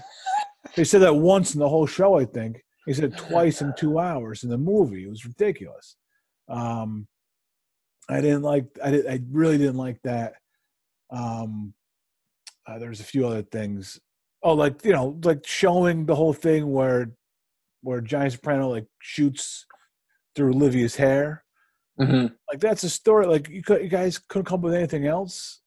This, I didn't need to see stories that I'd heard kind of reenacted. It just didn't. It was unnecessary to play it that way for me. So you thought it was a lot of fan service? A lot of fan service from a guy who I never expected it from. I expected a gangster movie, and I expected a couple, light references to the show. And again, I didn't know. You didn't expect to be slimed, Nickelodeon constantly. Oh, yeah, it was a pie to the face. Absolutely, yeah. And then Mark Summers, yeah. I think my least favorite part, and going back and watching, I think my least favorite part is Silvio. I can't like rank my least favorite parts, but one of my least favorite parts is Silvio. Like Was it the cartoonish ness of the character? Yeah, everything. It's like it's like I went to Vegas to watch like a knockoff Soprano show, like live on stage. Like I know. So there's a couple of things like I compared it to. Like one was, like the Rat Pack used to have like a Frank impersonator, Dean impersonator, Sammy impersonator, and they'd go around like clubs, they'd sing and do like their little act. That's what those guys reminded me of, these little hack nightclub singers, which was fine in that setting because you know what you're getting. But this was supposed to be like in the movie. It's supposed to be, true to that world. And to me, it was just a cheap knockoff of it. And the other thing it reminded me of is after like Goodfellas, Casino, and even like in the time of Sopranos, when those all were like took off, yeah, there was like a bunch of like bad knockoff movies, and they all starred like Frank Vincent and Tony Sirico and like Big Pussy, and guys like that, and they're all atrocious and all overacted, all guys doing like bad Italian American accents, and there's a lot of that going on in this movie to me. There's a lot of those, so the guy who plays Dickie, like it's sitting down with young Tony Soprano, and he's trying to set him straight, right? And just in the middle of the conversation, he drops an "oh," but like an "oh" is a reaction to something. An "oh" isn't it's not something you're saying to somebody. It is, but I mean, it's not something that comes out first. It's like I'm saying something. It was an unprovoked "oh." It was very strange, very out of place. And even the guy who played Johnny Boy, he said like something about those two Stunads, Sonny and Cher. Like it's so egregious. Like there's nothing authentic about it. That I mean, they sat around and satirize in that show a million times, and I don't think one time I thought that is unauthentic. I mean, whether it was the early days, whether it was like the Richie years, or the Ralphie years, or the Tony B years, everything in there seemed authentic to me. Mm-hmm. But not like everything here seemed just forced and faked. And man, is it possible, Chase? It's been the show went off the air in 2007. Yeah. And I don't know when he started writing this show, but it's 14 years when he started writing this movie, but it's 14 years later. Is it possible he lost his fastball? I don't know. Because it never made it big in the movies. He never wrote a great movie that I know of. The show, he had the great idea for the show. Right, but I feel like writing is writing, though. Yeah, but he had the great idea for the show, and then, once the show gets going, it's like a team of writers. It's not just him writing every episode. So it's just like he's like Belichick, and he doesn't have his quarterback anymore. He needed his team. Maybe. So I'm not quite as down on it. First of all, I had very low expectations. I didn't want a movie to begin with. But then like once I didn't, but once it comes out, it's like it's a prequel. Okay, it's a prequel. I can live with that. And obviously, what am I going to do? Not watch it and boycott the thing? Of course not. I'm going to watch it. I mean, and I pumped myself up, but it was more like not anxiety, but anticipation. Like I wanted to just see what we were getting. Sure. My expectations still were not high though. The second time around, I feel like the nicest thing I could say about it is it's a B mob movie. It's not a classic. But I wasn't expecting Goodfellas. I wasn't expecting The Godfather or Casino. I just think it's a B movie, and I'm able to separate it from Sopranos. It's completely, even though the references are a little much, it's completely separate from The Sopranos. Nothing about. If anything, it should make you appreciate Sopranos more for how good Sopranos was. Sure, yeah. So, and there were some great performances. You mentioned a couple of the bad ones. I thought the MVP was probably Vera Farmiga playing Livia. I thought she was really good. Excellent. Yeah, she was. And I got to give credit. There were good moments in the show, in the movie. There were good moments, but that's about it. It was so convoluted. And I got to give credit to Corey Stoll, too, because, I mean, I'm not saying Livia is easy to play or some of these, Silvio you touched on. I'm not saying, like, some of these characters are easy to play. But I feel like Junior, like, seems like an impossible character to replicate. And I thought he did a really good job, like, with the voice. Like, just being able to get the voice down and just, like, the mannerisms, like, the way he carried himself as kind of, like, a pathetic loser, which is kind of what Junior is. Like, he's the butt of the jokes. He's not, a respected – he's not – he's living in Johnny Boy's shadow. He's, like, just, like, almost, like, held onto his belt loop. Like, the only reason you're here is because of your brother. Like, I felt like the way he carried himself, like, and the way he was just – he had, like, the cadence down of Junior. I got to give that guy credit because to me, like, Junior is – I mean, that's a tough character to pull off, you know. So I tip my cap. He did a nice job. So obviously that was like the big reveal was the Junior Dickey thing. Do you have a problem with that? Would you have liked to have seen it played out differently? I didn't need to know who whacked. I'm sure. I wonder what the reason is, but like I like that whole thing being a mystery. It really complicates everything now, which I guess not in a bad way if you want to analyze it. Junior having killed Dickey, we still don't know why Christopher killed that cop in the show The Sopranos.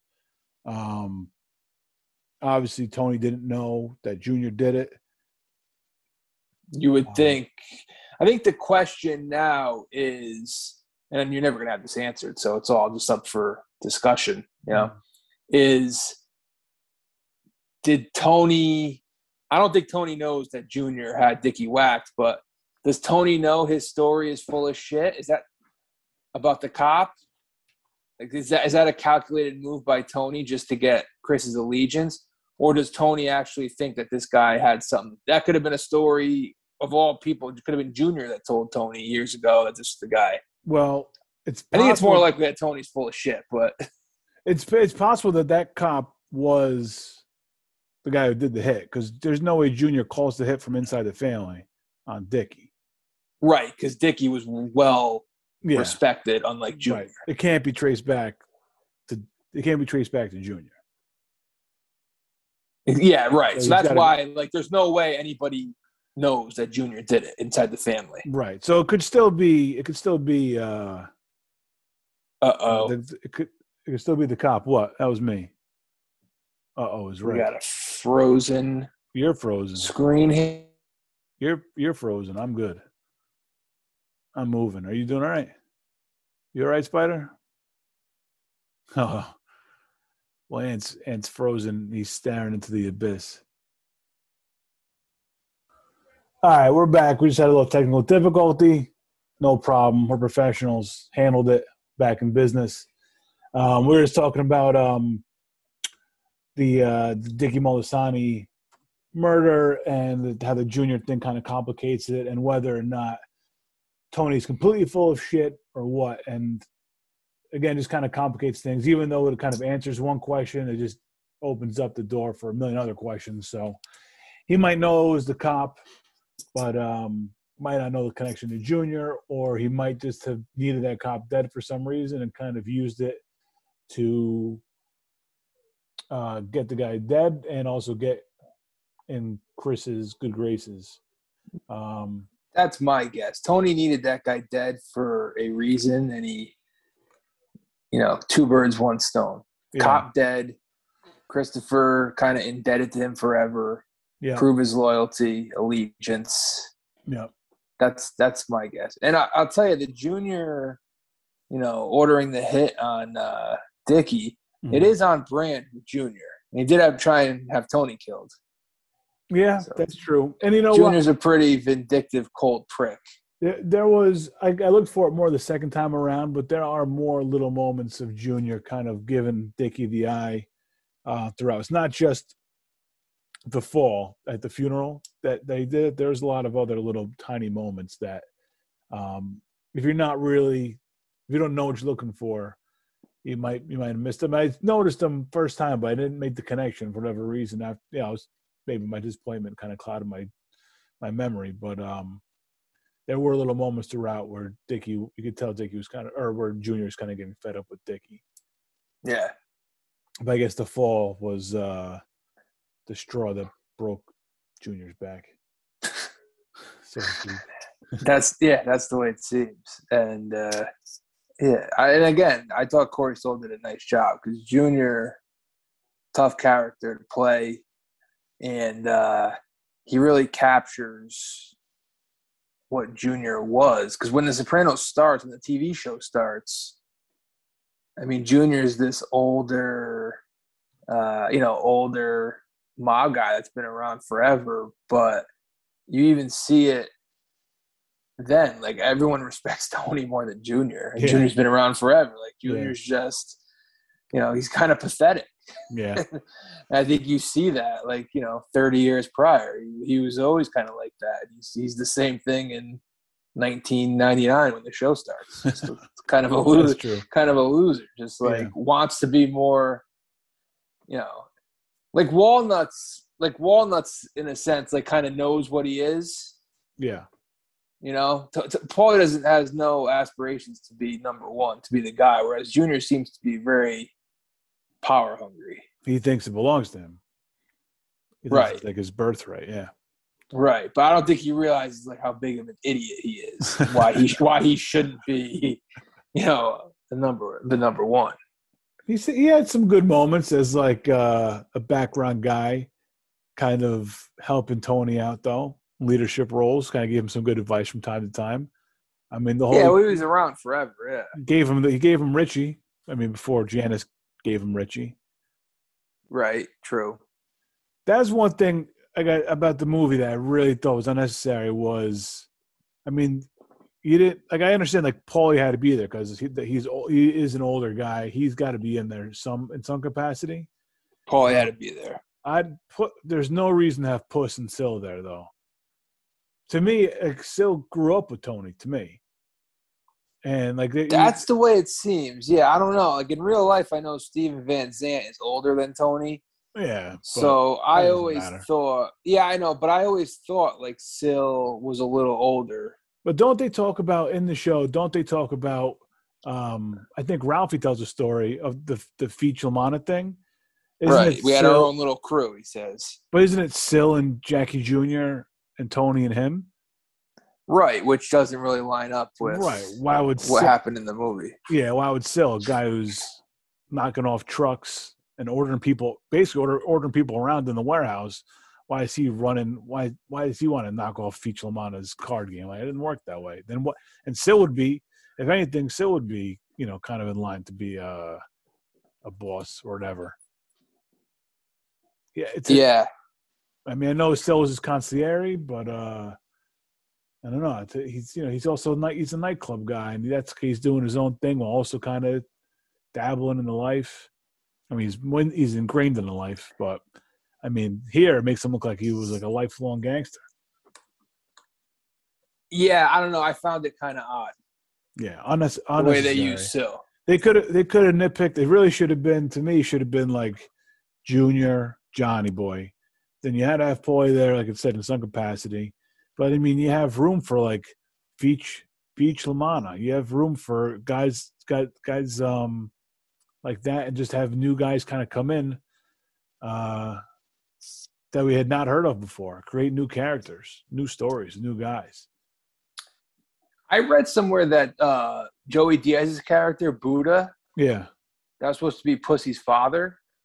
Really? Is that right? That's what I read. I don't know how much truth there is to it. I don't remember the source exactly. So I don't know if that's accurate or not.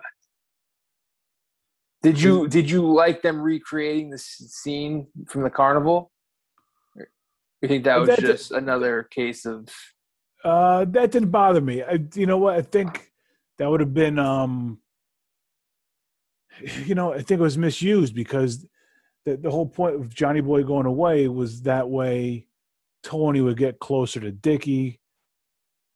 And they kind of touch on it, when Dickie goes to talk to him, that scene we talked about before. Yeah. but that was really it. And then that was one of those scenes where Livy was like, "You don't talk to him, Junior. You just confuse him. He only listens to Dickie." And it was like one of those little scenes like where Junior maybe felt slighted. Yeah. But yeah, I didn't. Yeah, I didn't mind that at all. No, but as a Sopranos fan, that was one of those things. It's funny because those flashbacks, it feels like there's always different actors in them anyway. Yeah. When you see them in the show, it's like it's kind of pulled from Tony's memory and recreated, however, with whoever actors they could find. Right. So it was never like, I don't know, holy ground of Sopranos. So yeah, I didn't mind them recreating it, but it was one of those shots. As soon as I saw it, I knew exactly what was going to happen.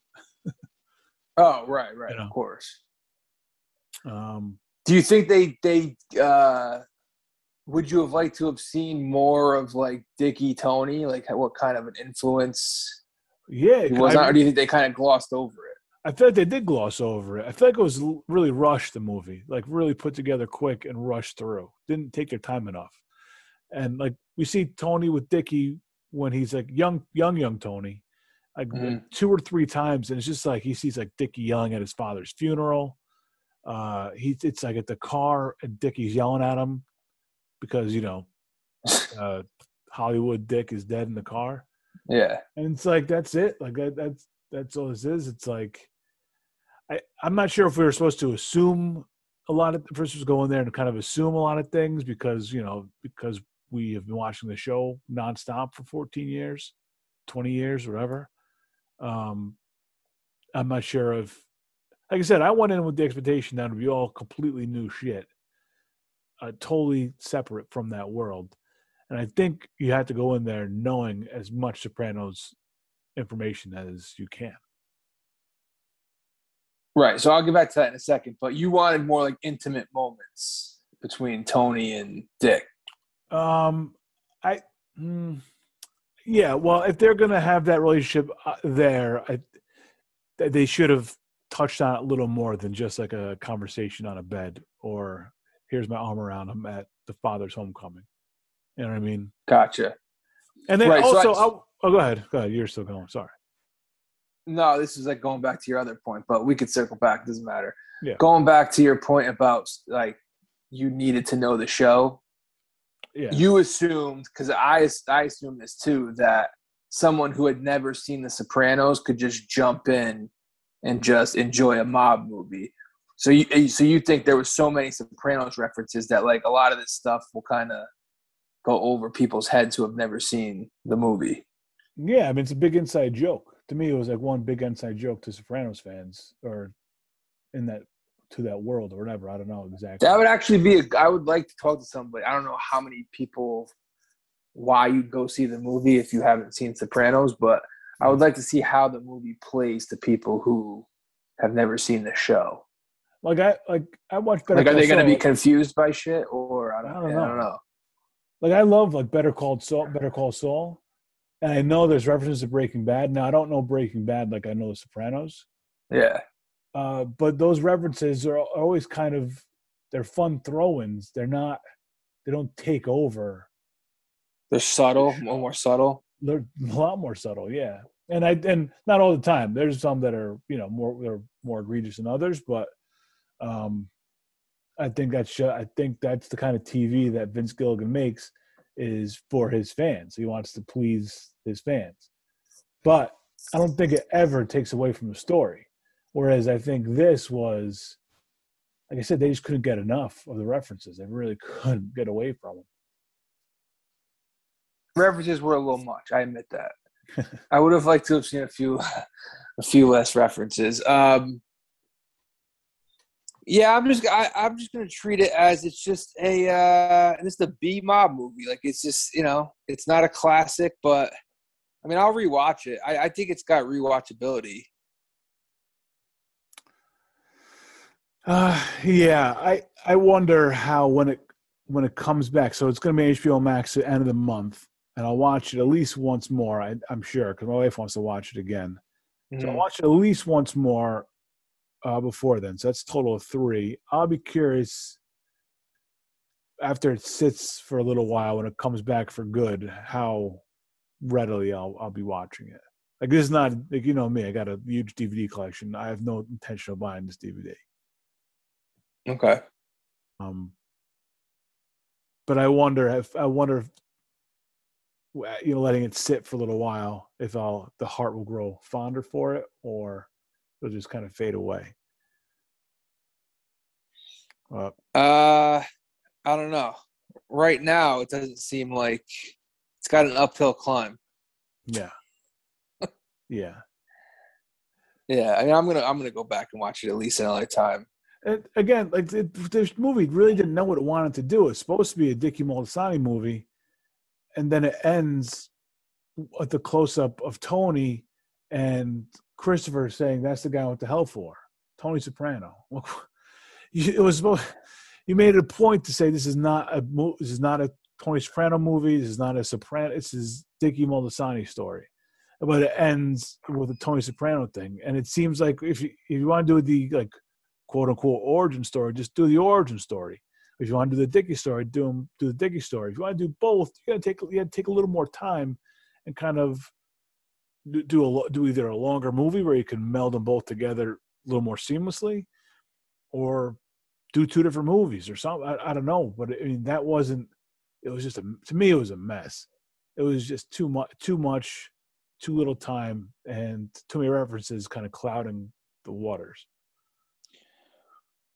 Right, because I mean, I agree with their approach of making it a Dickie Moltisanti movie, because making it a Tony Soprano movie, you talk about not being able to replicate Junior. Like, I don't think you can't replicate Tony. No, the kid did fine. The kid did fine and left you wanting more, but that's perfect because you didn't need more. You didn't need 2 hours of Tony Soprano. Right. But the fact that he was as good as he was, and you wished you saw more of him on screen, which means his part was perfect, because, you know, it was just enough to give you the taste of what the kid can do.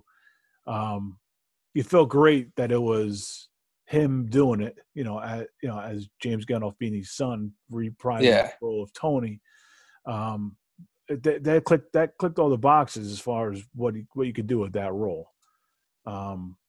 But it turned, again, it didn't know if it was a Dickie story or a Tony story or a Sopranos, fan fiction or what. I didn't think it knew what it was doing. Yeah, I hear you. I understand your point about maybe you needed a few less characters and you needed to just develop the important ones, like the Johnny Boys and the Juniors, and kind of no need to see like Silvio and Pussy. Like I get that. But even like Dickie with like the two, so he kills his father, he kills his Gumad, and I mean, it was so I feel like both of them were out of the blue. I mean, I guess like with the Gumad, at least you kind of knew something was coming because she had fucked around on him, and it was a rival gangster. And I kind of had a feeling once she dropped it.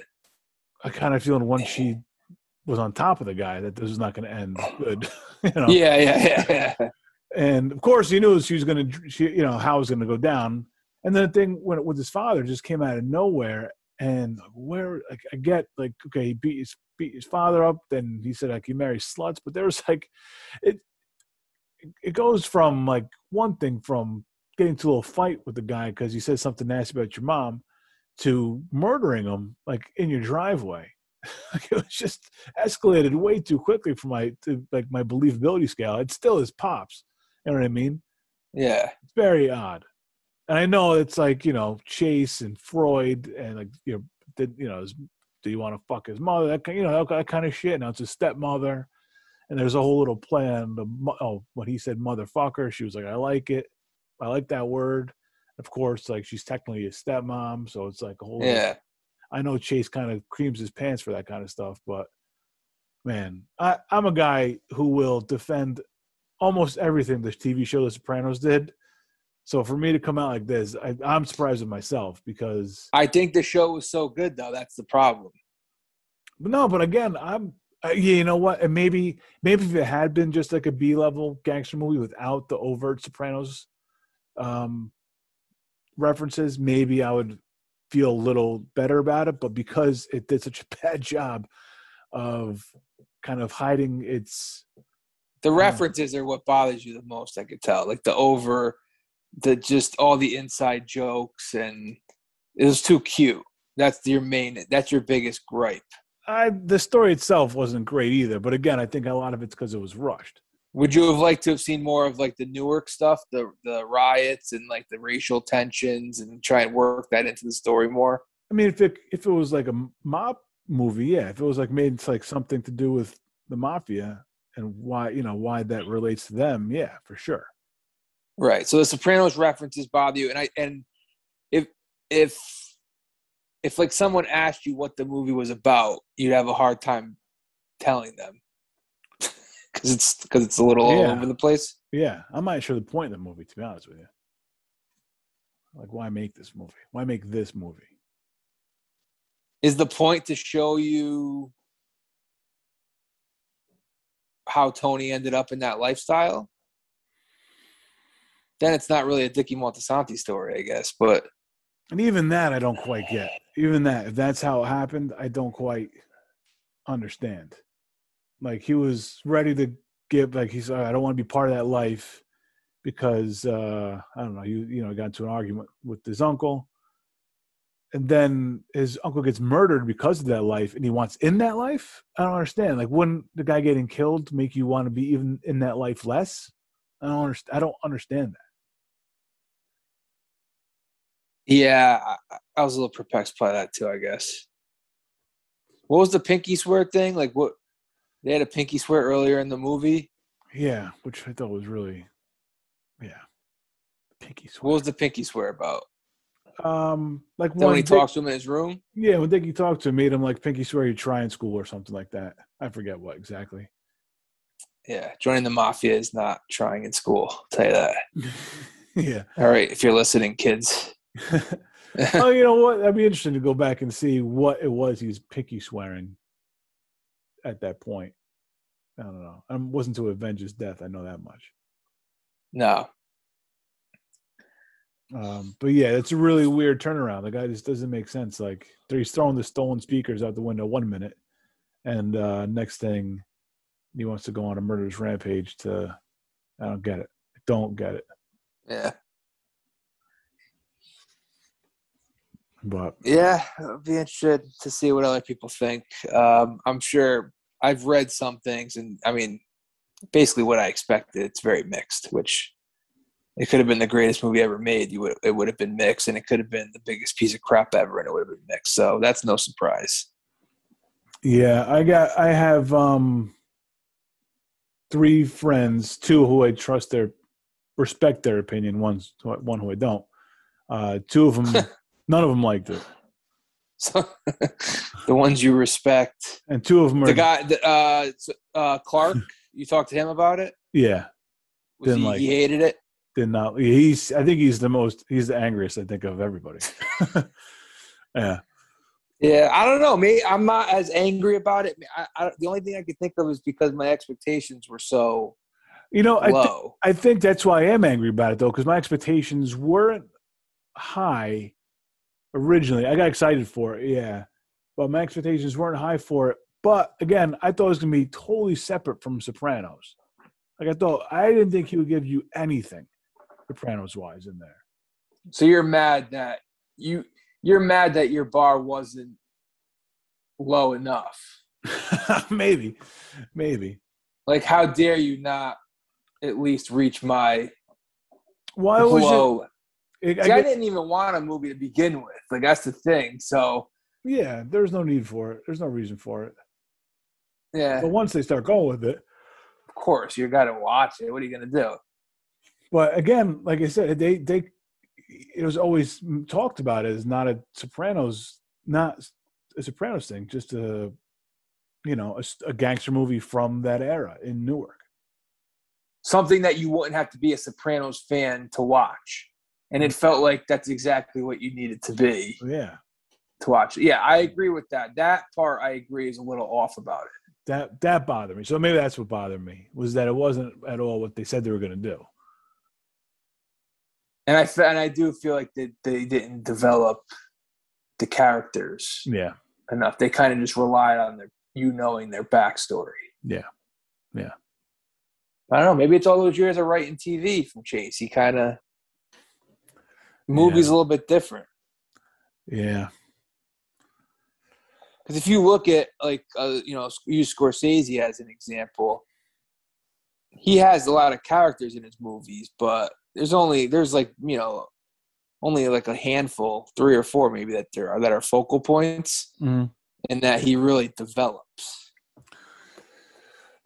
Yeah, I mean that's the point of most of those movies. I mean, like Casino, it's the 3 of them, and Goodfellas, it's like maybe 4 of them. With Karen and Henry and Jimmy and Tommy.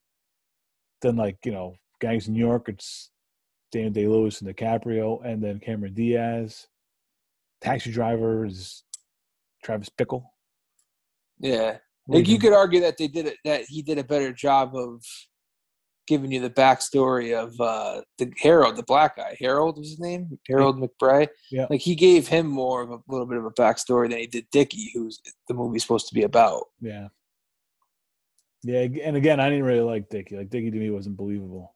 That's like an Italian guy from Newark in the 60s. I didn't well, we didn't even touch on this part. I didn't picture Christopher's father like that at all. I think I told you this off when we weren't recording. I pictured him as being like a Henry Hill type, like some sleazy wannabe, just kind of clinging to the lifestyle. Mm-hmm. And then they show him in this movie, and he's like very well respected. He's even seems like he's above Johnny Boy. Like he's really well respected by these guys. He's running the numbers. Yeah, he's sitting at the desk. That final scene when they're getting the TV trays. Like he seems like he's the guy. I don't know his exact title. Was he a captain or whatever? But he seems like he's like the most well-respected guy in that crew. Yeah. Not at all how I pictured Dickie. And I told you, like, the whole rumor that went around after he was dead about him being a junkie seems like that. I don't know if that was started because they found the pills in his pocket, but it seems like that was definitely – who knows? Because Livia mentioned it at the wake. Like, she has a big mouth. Maybe she started the rumor. Oh, I'm sure. Yeah. No, yeah. I'm sure she did. I'm sure that's part of it. I'm sure it's part of it. But then my question is, why have those 2 scenes where he's drinking out of a flask on his own? Why bother putting those in the movie? It has nothing to do with him being an alcoholic. Like, all I'm saying is, if that was the what they were talking, like he seemed fine to me. Yeah, no, I know. And like we talked about, who hasn't snuck away? But if you're doing it in a movie, there should be a point to why you're doing it. Because he takes a nip at his desk too? Doesn't he take a sip out of a flask or a pint or something too? Christmas though doesn't count. Yeah, he seemed like he had everything. Like he was a bad guy. A couple murders that we saw on screen.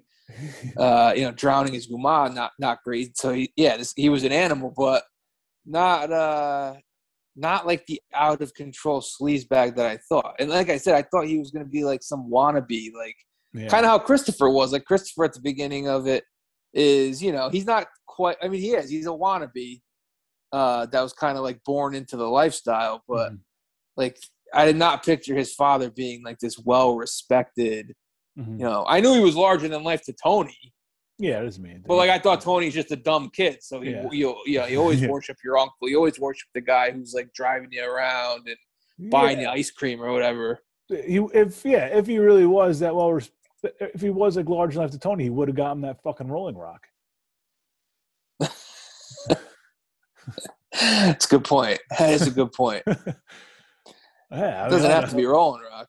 I would have held that grudge for a long time. Forgot about that, yeah. He did die young, and he was cool, but he did hang up the phone and ask for the beer. Yeah.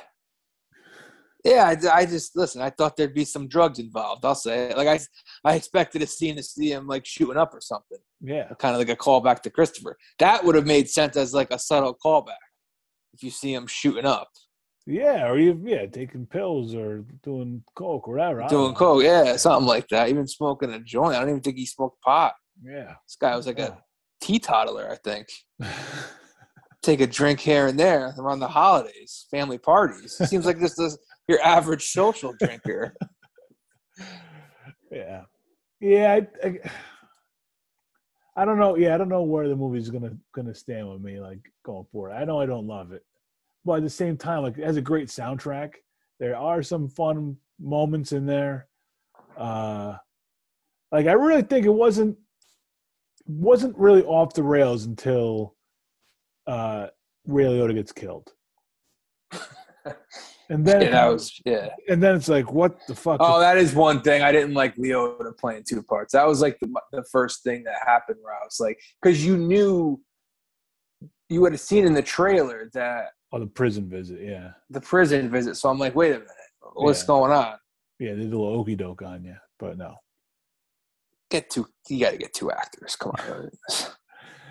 Yeah, so like in my search for like meaning in this movie, I was in my mind, I'm like, oh, was that guy even real? Because so they do the Christopher voiceover, and he's monotone, he's emotionless. Mm-hmm. What he sees Liotta in jail, and he's monotone, he's emotionless, and well, those visits were supposed to mirror Tony and Melfi, right? I mean, I guess so. Yeah, I mean, those are like the Tony Melfi scenes, and then plus like the guidance counselor scene was another one. Tony Melfi. Was that a callback to something? Did Livia mention at a dinner one time about him stealing the geometry answers or something? Oh, I don't remember. Maybe it could have possible. Been. Yeah, but they do. Of course, they do the IQ, which I took an IQ test. That was mentioned in the show. Right. Oh, right. Yeah. Yeah. They couldn't help themselves. Everything was fucking mentioned. That was a lot mentioned. With the thing, like with the where Johnny Boy shoots her in the hair. Like I didn't even see it coming because they mentioned Tony Blundetto in that scene. And I'm like, I'm like, where is Tony B? I'm like, they're supposed to be best friends. I wonder if he's gonna. And then bang, and I'm like, oh shit, it's this scene from that fucking story that Tony Janice told on vacation. I kind of saw that coming. I don't know why, but I saw it coming. Yeah, no. How did Janice know the story? I don't know how she heard. Aunt Joanne? I don't know. Yeah. Yeah. Yeah, because I mean, there is like some draws that take me back to that. Oh, so let me go back to like I wonder if that Uncle Sally, mm-hmm. I wonder if he's real or if he's like a figment of his imagination, which makes me want to question whether Dickie Moltisanti actually coached a blind softball team or not, blind baseball team or not. Because my friend said it, Tony D said it the best, like that is a bizarre way to say this guy's really a good guy. Like, yeah. Very strange thing. And this little cutaway scene. And if you look back on it, that scene seems dreamlike.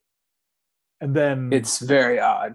And then it cuts back to the jail, and he's there by himself. Dickie's there by himself, and there's nobody else there.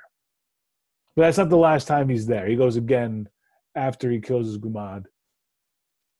And Ray Liotta kind of calls him out. He's like, "Oh, the tragedy in your life, your father, now your Gumad. Like, what's going on?" Yeah. And it seems like he kind of knows a little bit, you know? Right. But I wonder if that's like his, I don't know, his conscience. He's talking to his conscience. It happens he comes back like his father, but he can't acknowledge. I don't know. I have no idea. Seems very odd.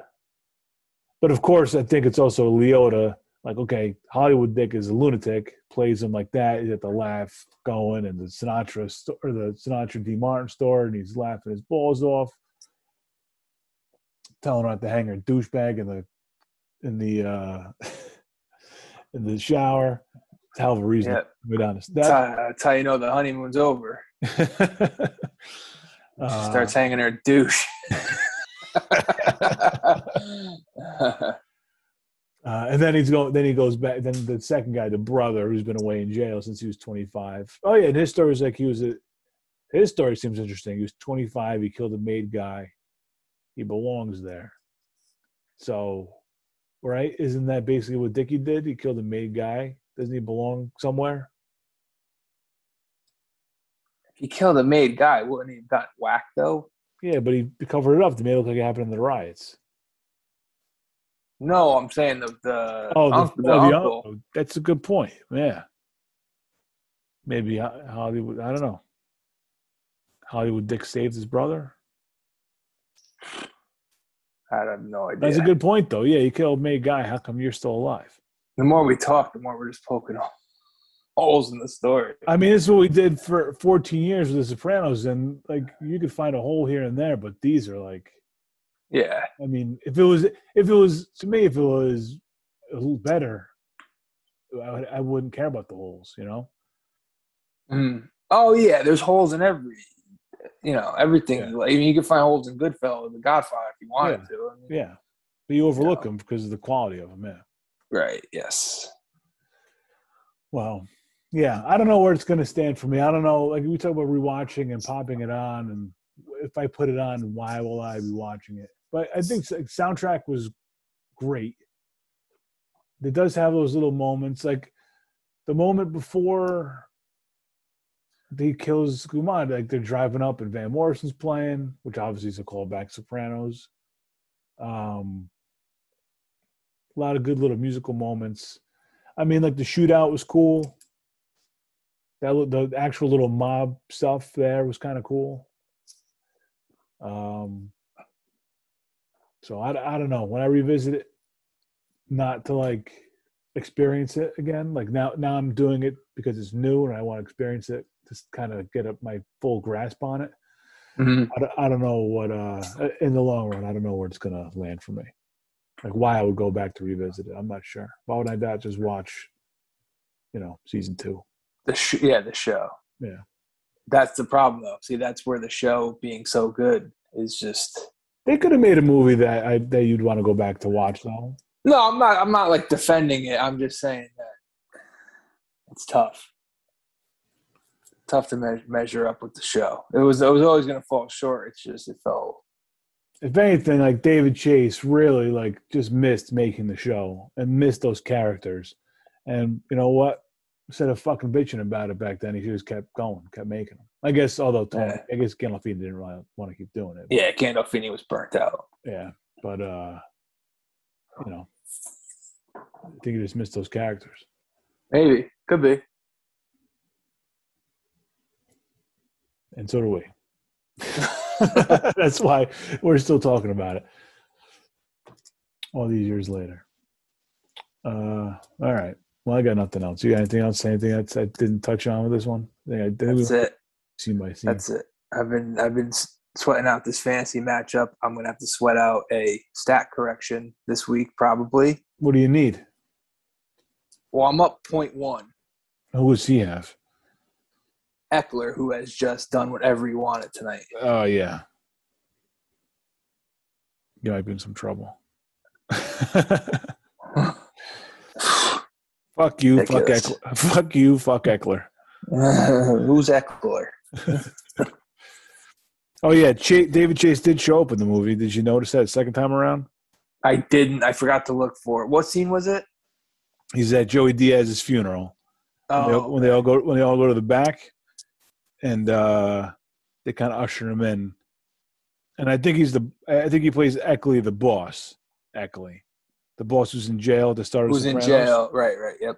And because I think somebody says like, "This way, boss," or "Watch your step, boss," something like that. But yeah, real quick, he just pops in there. So, all right. Now I think we touched everything. All right. Now we've emptied the tank. Yeah. All right. I'll get this out. Send it along. Have a good one, my man. All right. Later. That's it.